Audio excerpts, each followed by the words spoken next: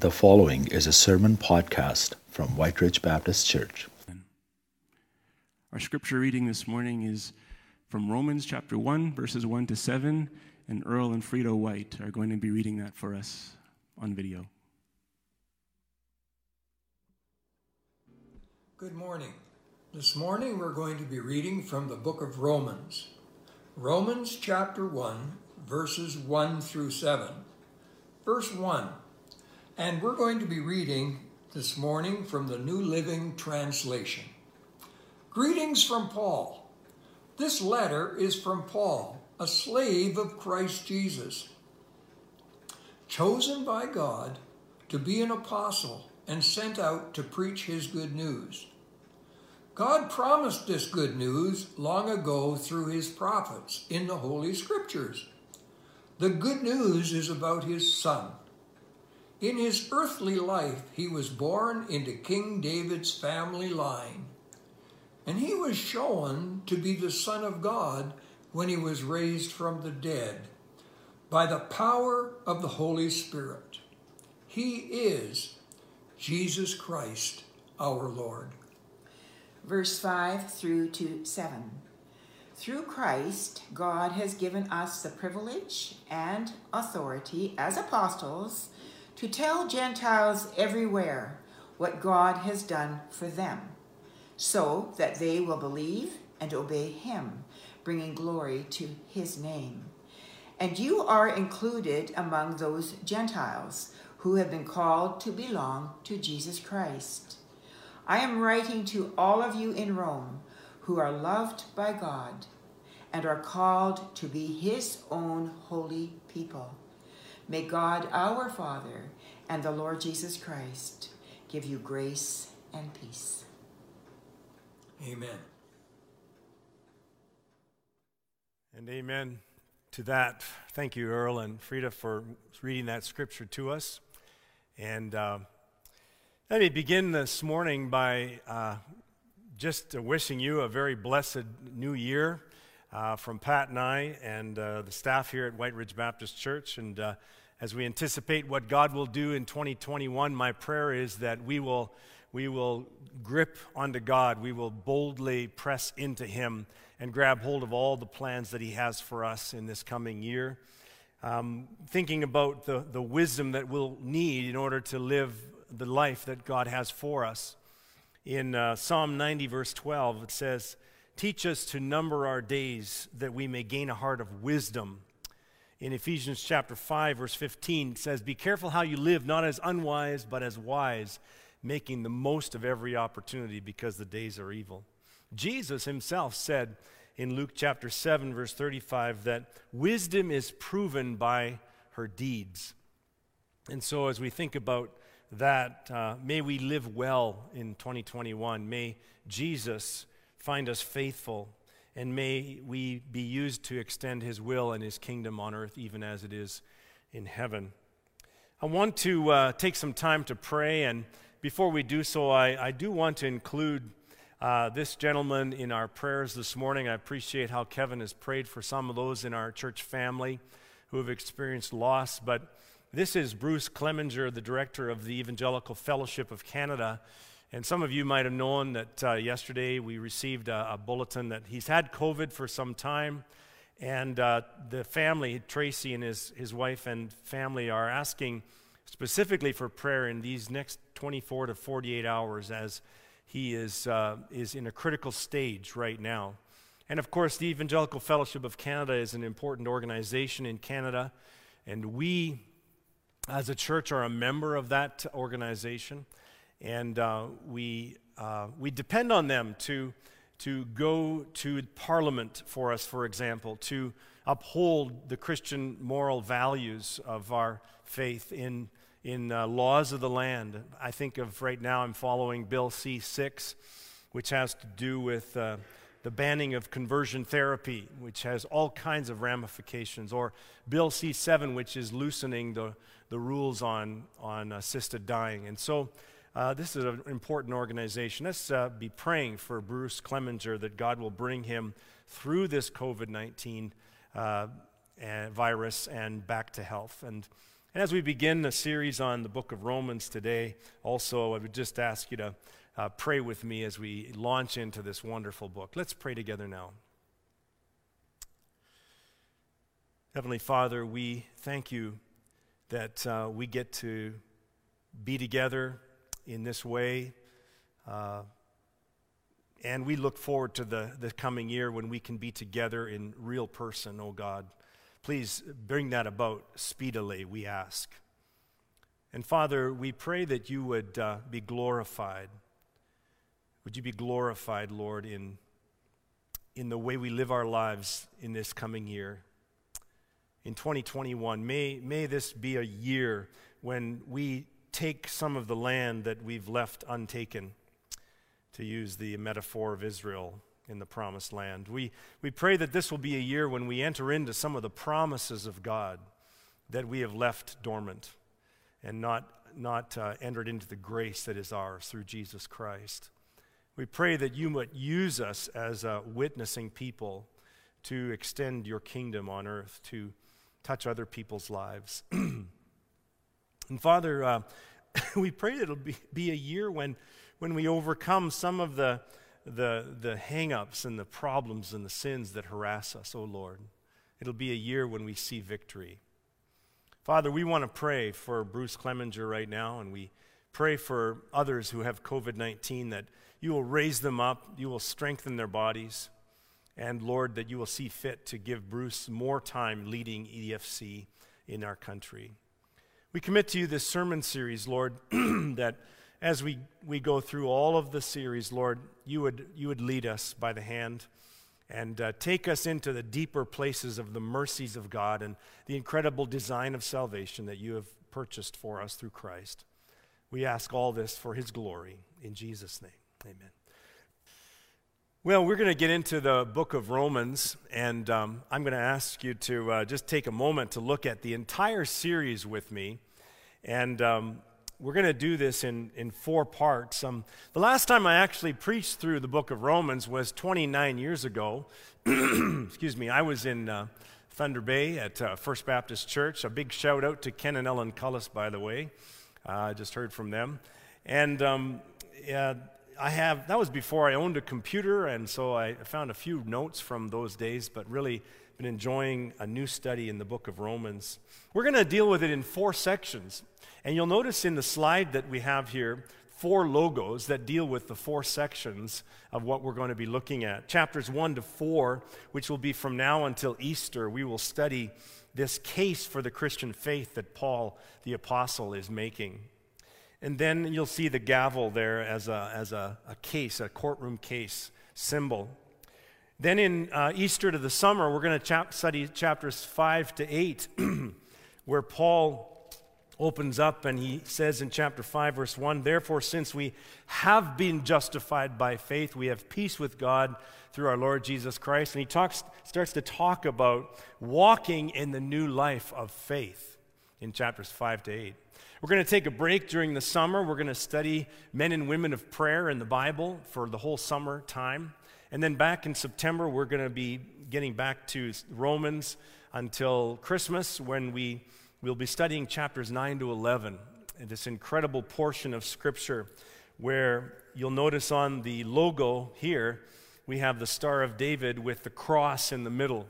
And this is a picture of how it is that Jews and Gentiles are going to be united in faith in Jesus Christ. And it's an incredible passage of Scripture. It's controversial.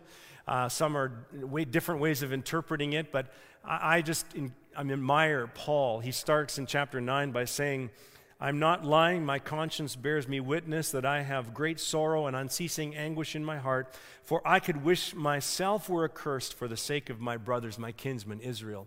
I don't know if I have that kind of love for people that I could wish myself accursed in order that someone else would come into eternal life in salvation through Christ.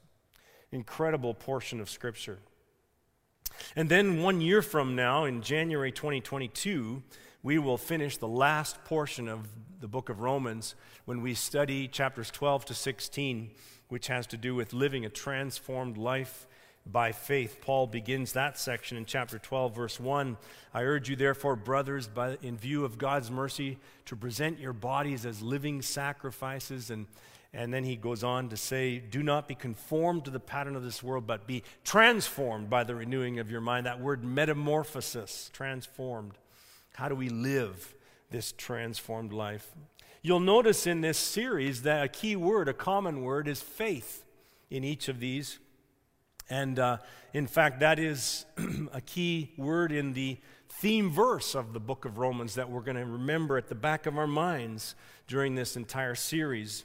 For in the gospel, the righteousness of God is revealed, a righteousness that is by faith from first to last, just as written, the righteous, the just, shall live by faith.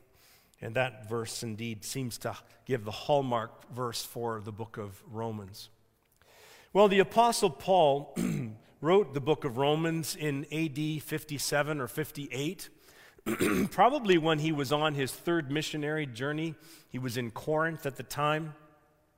And it seems that he wrote this letter of Romans to strengthen the believers in Jesus Christ, to encourage them in their faith. In verse 11 of chapter 1, it says that he was longing to see them, that he could impart some spiritual gift, that he might strengthen them and establish them in the faith. And then he says that they might be mutually encouraged in the faith. I would call that fellowship. When we can get together or connect with each other and mutually encourage each other in the faith, that is what fellowship is all about. And we Christians have the opportunity to do that on the phone and on Zoom and in walks in the park and all kinds of ways, even during these difficult days. Now, Paul did not plant the church in Rome, neither did he have any of the important big apostles and teachers plant that church. He had not even met most of the people in Rome. He had been longing to go to Rome, and of course we know that because of the way the book of Acts ends, we know that he eventually gets to Rome, but not as he planned, but rather as a prisoner under house arrest. And through that imprisonment, God was able to share the good news through Paul, through many people, even the soldiers that he was chained to in the prison, all the way up the ladder to some who are saints in Caesar's household that became Christians because of Paul. And it's interesting because Paul had plans for his life to go to Rome in a certain way as an evangelist, but God had other plans and he went as a prisoner. And God accomplished his will through Paul. And it's interesting, I think wisdom is knowing the difference between your plans and God's plans as life unfolds. Wisdom is knowing the difference and then recognizing that God knows better and you can trust him explicitly. Paul's a good example of that in the way he lived his life. At the time of receiving the letter from Paul, the church in Rome had no New Testament literature. They had no apostolic visits. They had no person like Peter, Paul, or James from the church in Jerusalem that had visited the church in Rome.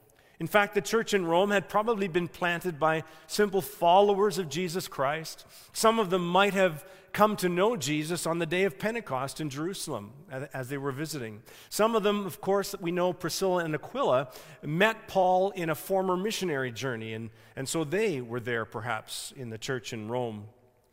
But whatever we know about the church in Rome, we know that when they received this letter from Paul, they would have been greatly encouraged in the faith. And it came at a critical time, as I will share later in the message.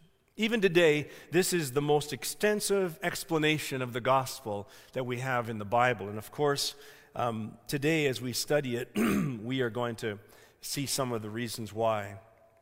Martin Lloyd-Jones believes that it's placed first in the epistles, right after the history of the four gospels in the book of Acts, because Romans is the most important and clear explanation of the good news, of the message that we Christians have to bear. And so I think that it's worth studying. As I'm preparing my messages in Romans, I want you to know I'm thinking about four kinds of people in our study. I'm thinking about, first of all, mature believers who want to deepen their faith. They want to know more than just Jesus died for my sins and that's it. They want to know what is the depth of the gospel, what is the root of it is all about. I'm also thinking of new believers who are just come to faith in the Lord, but they really want to get rooted deeply in their faith and understand what they believe. This book is for you. Also, I'm thinking of non-believers, people who have heard about Jesus all the time, who want to know more about their faith, about this faith. So the non-Christian who is exploring Christianity, this is a great book to do so. And then also I'm thinking about wayward Christians or believers, and those that are going to be, that have wandered from the faith and are going to be drawn back by the mercy of God, the sheer mercy that is extended to them even as prodigals. I'm thinking of those people as well. And so maybe you identify with one of those categories. My prayer is that as we study the book of Romans, not only will you benefit from it, that you might meet the Lord in a fresh way, that your heart might soar with the truths of God's mercy upon you and for you, but that also maybe God might put on your heart and my heart somebody else that I know, a friend, a neighbor, a coworker, that is meant to also study this book with us.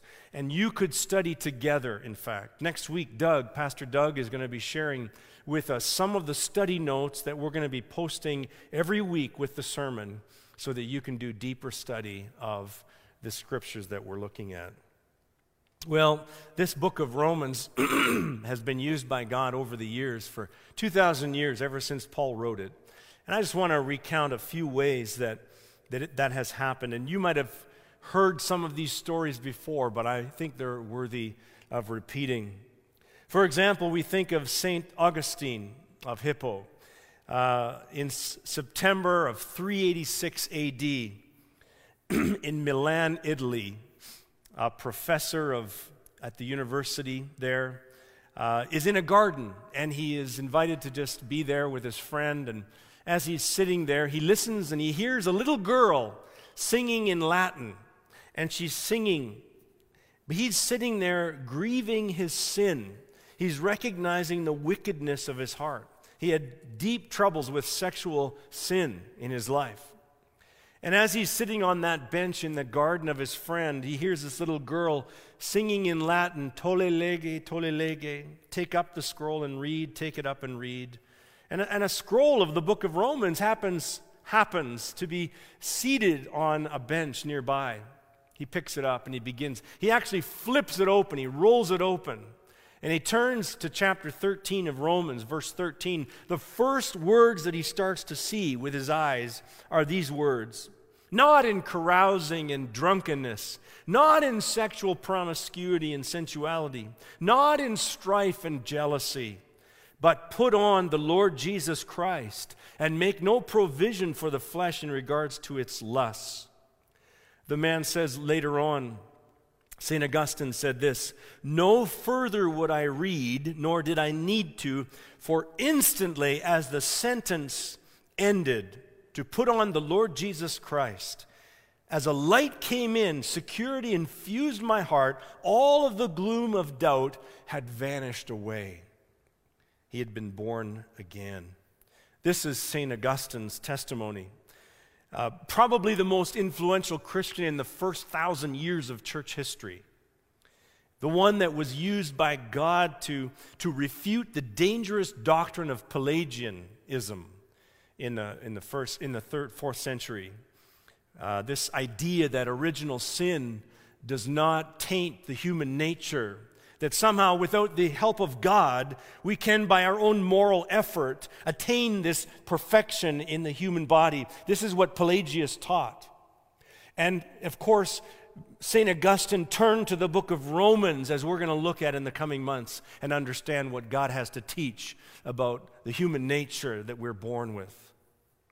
Well, let's fast forward several years, in fact over 1,000 years, to the year 1515, the month of November. An Augustinian monk is the professor of sacred theology at the University of Wittenberg in Germany. He's expounding on the book of Romans, but he doesn't even understand some of it himself. He kept tripping over certain phrases, and he tripped over this idea of the justification by faith. The righteousness of God was a phrase that he really tripped over. What is the righteousness of God? What does it have to do with me? And Martin Luther says this later on as he studied. He said, I greatly longed to understand Paul's epistle to the Romans. Nothing stood in the way except this one expression, the righteousness of God. Night and day I pondered it until I grasped the truth that the righteousness of God is that righteousness whereby, through grace and sheer mercy, he justifies us by faith. Thereupon I felt myself, he says, to be reborn. Martin Luther. And of course, he became the father of the Protestant Reformation. Skip forward a few centuries more, and we meet up with John Wesley, an ordained minister of the Church of England. On May 24th, 1738, he reluctantly went to an evening where there was an expounding upon of the preface of Martin Luther's work on Romans. He thought it would be boring, but he went. And as he listened and understood more and more of what Paul was teaching to us through Martin Luther in his preface to his book on Romans, he says this in his journal. After about 8:45 that evening, while he was describing the change which God works in the heart of us through faith in Christ, I felt my heart strangely warmed, and I felt that I did trust in Christ alone for my salvation. An assurance was given to me that he had taken away my sins, even mine, and saved me from the law of sin and death. John Wesley, whose work began the Methodist movement along with his brother Charles, and was instrumental in the Great Awakening in the 18th century. And we could go on to talk about other people like John Bunyan, the Pilgrim's Progress, who also was converted in a Bedford jail through the book of Romans and so on. Well, let's take a look at the opening verses as we consider the way that Paul introduces this book, this letter. And really, we need to remember that Paul is unknown by most of the believers that he's writing to in Romans. So he has to establish his credibility. He begins by introducing first himself, then the message of the gospel that he brings, and then thirdly, the message's focal point, who is Jesus Christ. So let's begin by talking about how Paul introduces himself. Now, if you're introducing yourself to someone that you don't know and that doesn't know you, what do you usually start with? I notice that in our culture, in our ways, we seem to start by introducing ourselves by telling someone what we do or where we work, rather than who we are. It's interesting. And introductions are interesting to listen to because they tell us probably what we depend on to give us some significance, to make us feel like we matter, to see where our meaning or our identity comes from. And so we introduce ourselves with that. And certainly, if you have some areas that you're not really that proud of, if there's some things about you that are not so flattering, you don't put them on the front end of your introduction. You might end up telling them about that after you've already been introduced. So the least part of us, the lowest part, is the stuff we save for the last. And Paul introduces himself in that manner as well. And he introduces himself to start with by saying that he is a servant of Christ Jesus. Now you'd think that that's sort of putting the last thing up front, but for him, that was the most important thing. Paul said, I am a servant of Christ Jesus. He wanted the Romans to know that that was the most important thing that he built his identity on. That's the most important thing that gave him meaning, was that he was a servant of Christ Jesus. He could have said a lot more, to the Romans, like he did in Philippians when he kind of goes through his credentials in chapter 3, circumcised on the 8th day, people of Israel, tribe of Benjamin, Hebrew of Hebrews, Pharisee in the law, persecutor of the church, righteousness, blameless, and so on and so forth. Even there he clarifies that he says all of that to simply say, and all of that I count but loss if I might gain Christ. See, Paul was always true north toward Christ. In fact, Paul, as we see in Philippians 3, measured his life more by his gaining Christ than losing something else. We should probably think about that in the new year, that we should measure our lives by what we have gained because of God's mercy than the things we might have lost because of any circumstantial and earthly things that come against us. After mentioning that he is a servant of Jesus Christ, Paul writes that he's called to be an apostle. Actually, it's the called apostle, he says. He's a called apostle. And it's not saying that he's called an apostle. He's a called apostle. That means that he is one who was called to be an apostle. And that was very important for Paul because, as we know, throughout his time as an apostle, there were many that undermined him. They said he wasn't a true apostle. So almost every letter, he has to defend that Jesus Christ called him to be an apostle. He was untimely born. He saw Jesus after the resurrection, but he saw him and was called by him. And so it was a very important credential for Paul, because he represented God in the gospel that he was sharing. Paul did not use the word apostle as a head trip, as a pride thing. He was calling himself an apostle because he wanted the Roman church to hear the apostolic teaching that he had received from Jesus Christ. Secondly, we see how Paul introduces his message, the gospel of Christ. And he introduces us to the gospel, this word euangelion in Greek, which is used actually 60 times in the book of Romans, 60 times. 5 times in verses 1 to 17, Paul talks about the gospel. And next week we're going to unpack it even further as we talk. But the first thing that Paul says about the gospel, the good news, the message of Christ, is that it's God's gospel, which is an interesting way of describing it. It says, set apart for the gospel of God. It's God's gospel. Now, this is interesting because the word gospel was a common Greek word that emperors used to announce the good news of something in the empire. For example, good news, the emperor's wife has had a son, and it would unite the empire. Oh, yay for the emperor. Well, this is not some kind of a political message that Paul is making. Paul is taking a word and saying, this is God's gospel. This is God's good news. There's nothing more important than God's good news. Secondly, he says it's a promised gospel. Verse 2, he says, which God promised beforehand. He did it through the prophets and the Holy Scriptures. He's saying, I'm not bringing you some new idea. I'm not bringing you my own invention. I'm not bringing you something that is a fad or some cultic invention. I'm bringing you something that God promised in ages past through the prophets. It's all recorded in Holy Scripture if you'll read your Old Testament. I am bringing you God's promised gospel, the good news that he had told you about a long time ago. Did you know that in the Old Testament there's an estimated 332 prophecies about the Messiah, Jesus Christ? And that almost all of them were fulfilled in Christ's first coming as a baby, and then through his death and resurrection. Incredible scriptures that are fulfilled. Paul is saying it's God's gospel, it's a promised gospel, but it's also a gospel that is concerning his Son.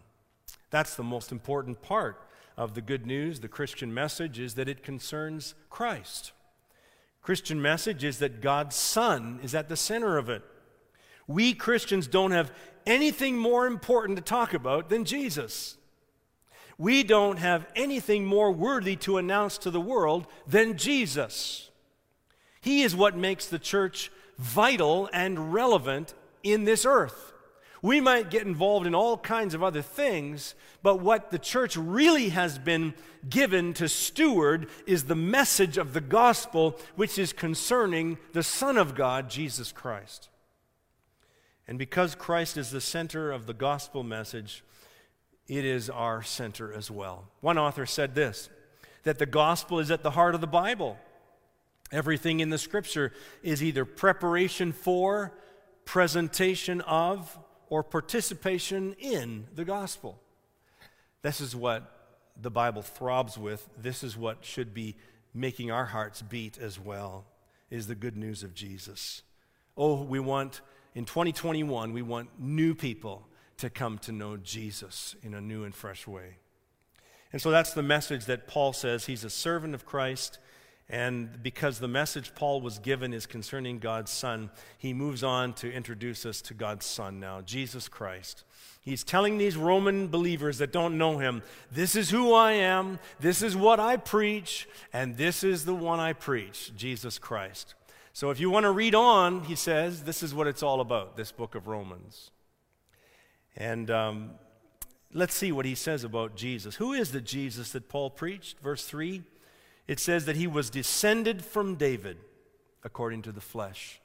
This was important, that indeed the earthly father of Jesus, Joseph, was a direct descendant of David.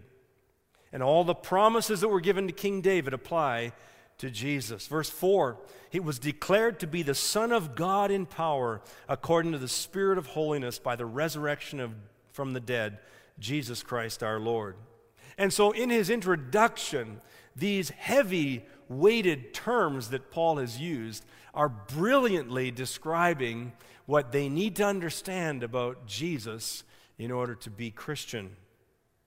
And look at the logic that he's masterfully communicated. Jesus Christ of Nazareth was both human and divine. He is the Son of Man, and he is the Son of God.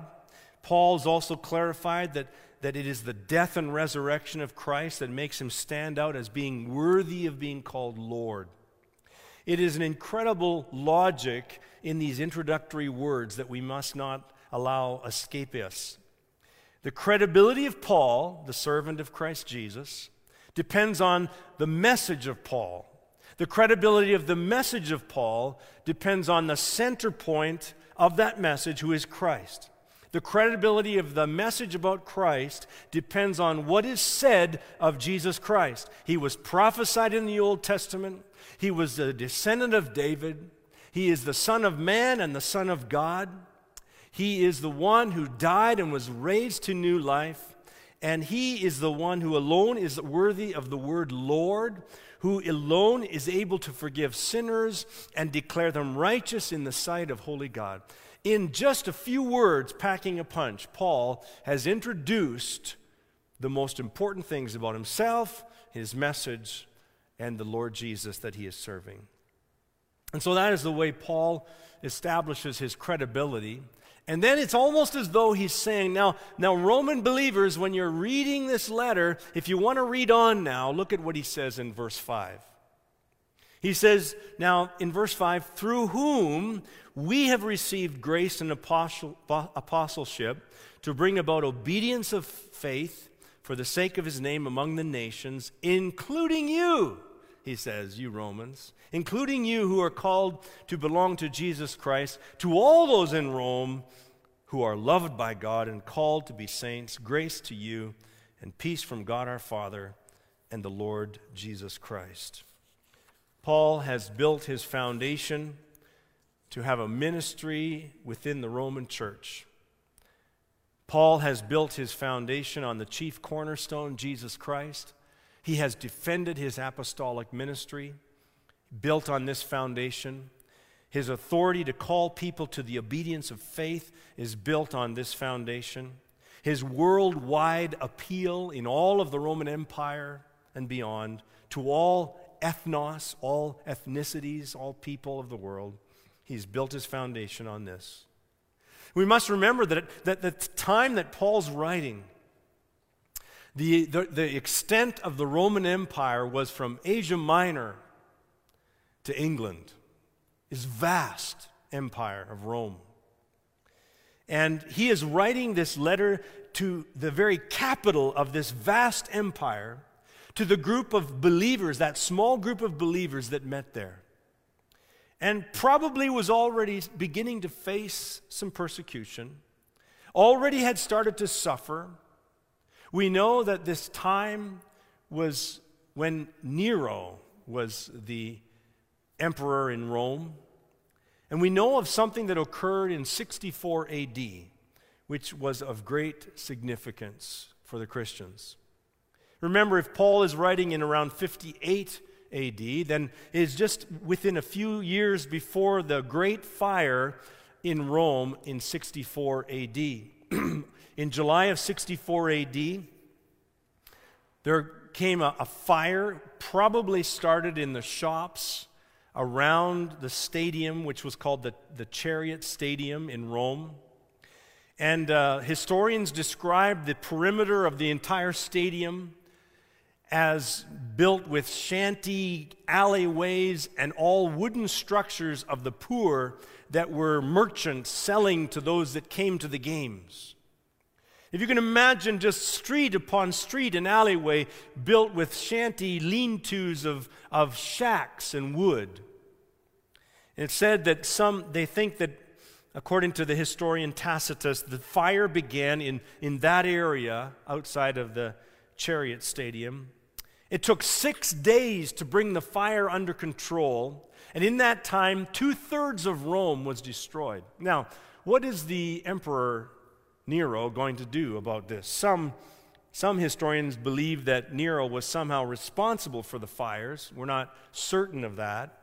But one thing we do know is that he turned it around, and he turned it on the Christian community, and he blamed them for the fires in Rome in 64 AD.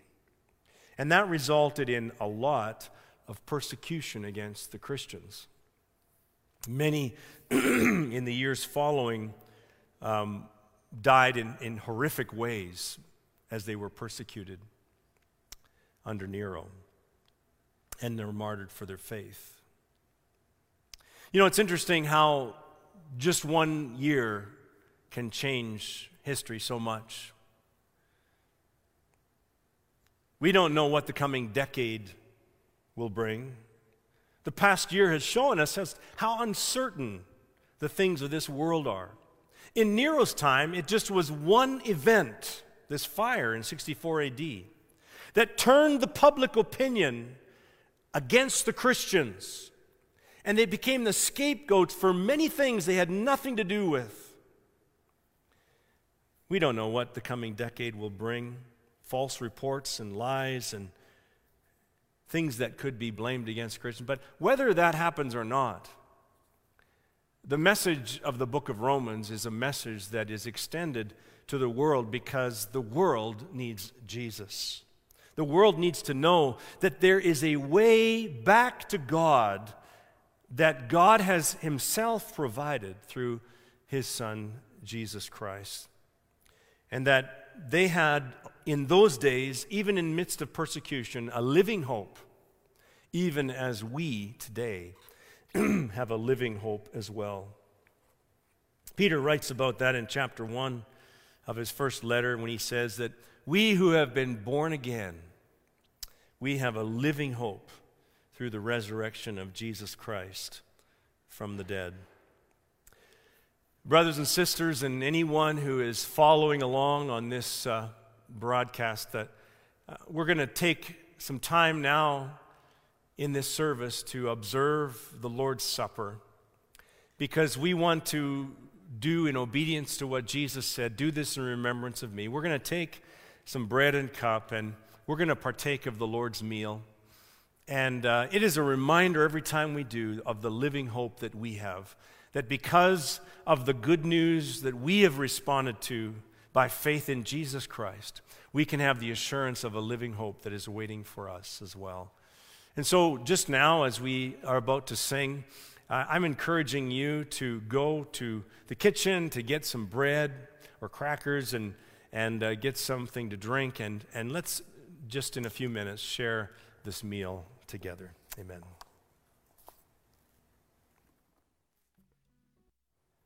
Amen.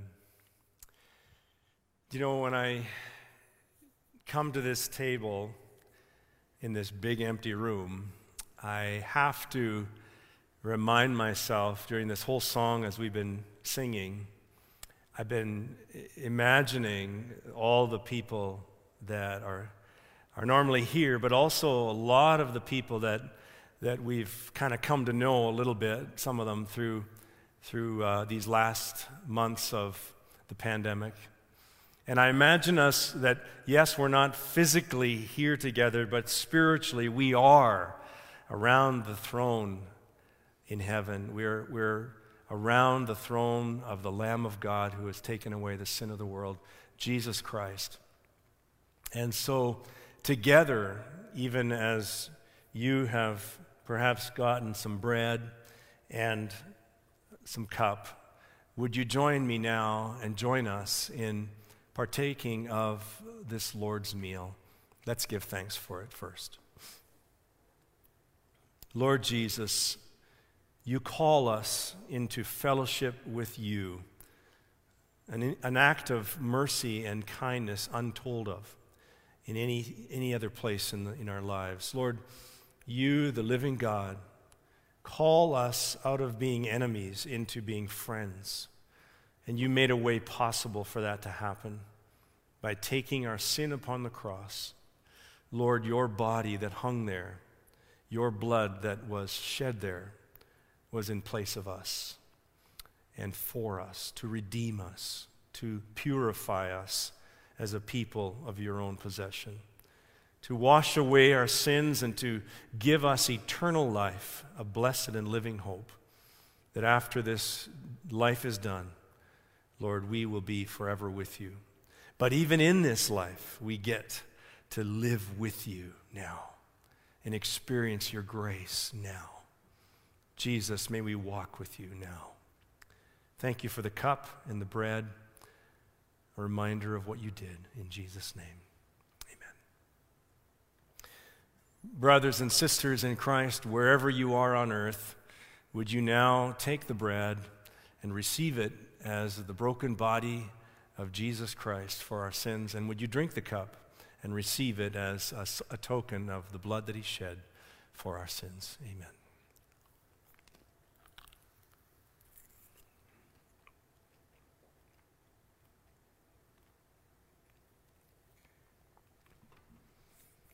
For as often as you eat this bread and drink this cup, you proclaim the Lord's death until he comes. God bless you.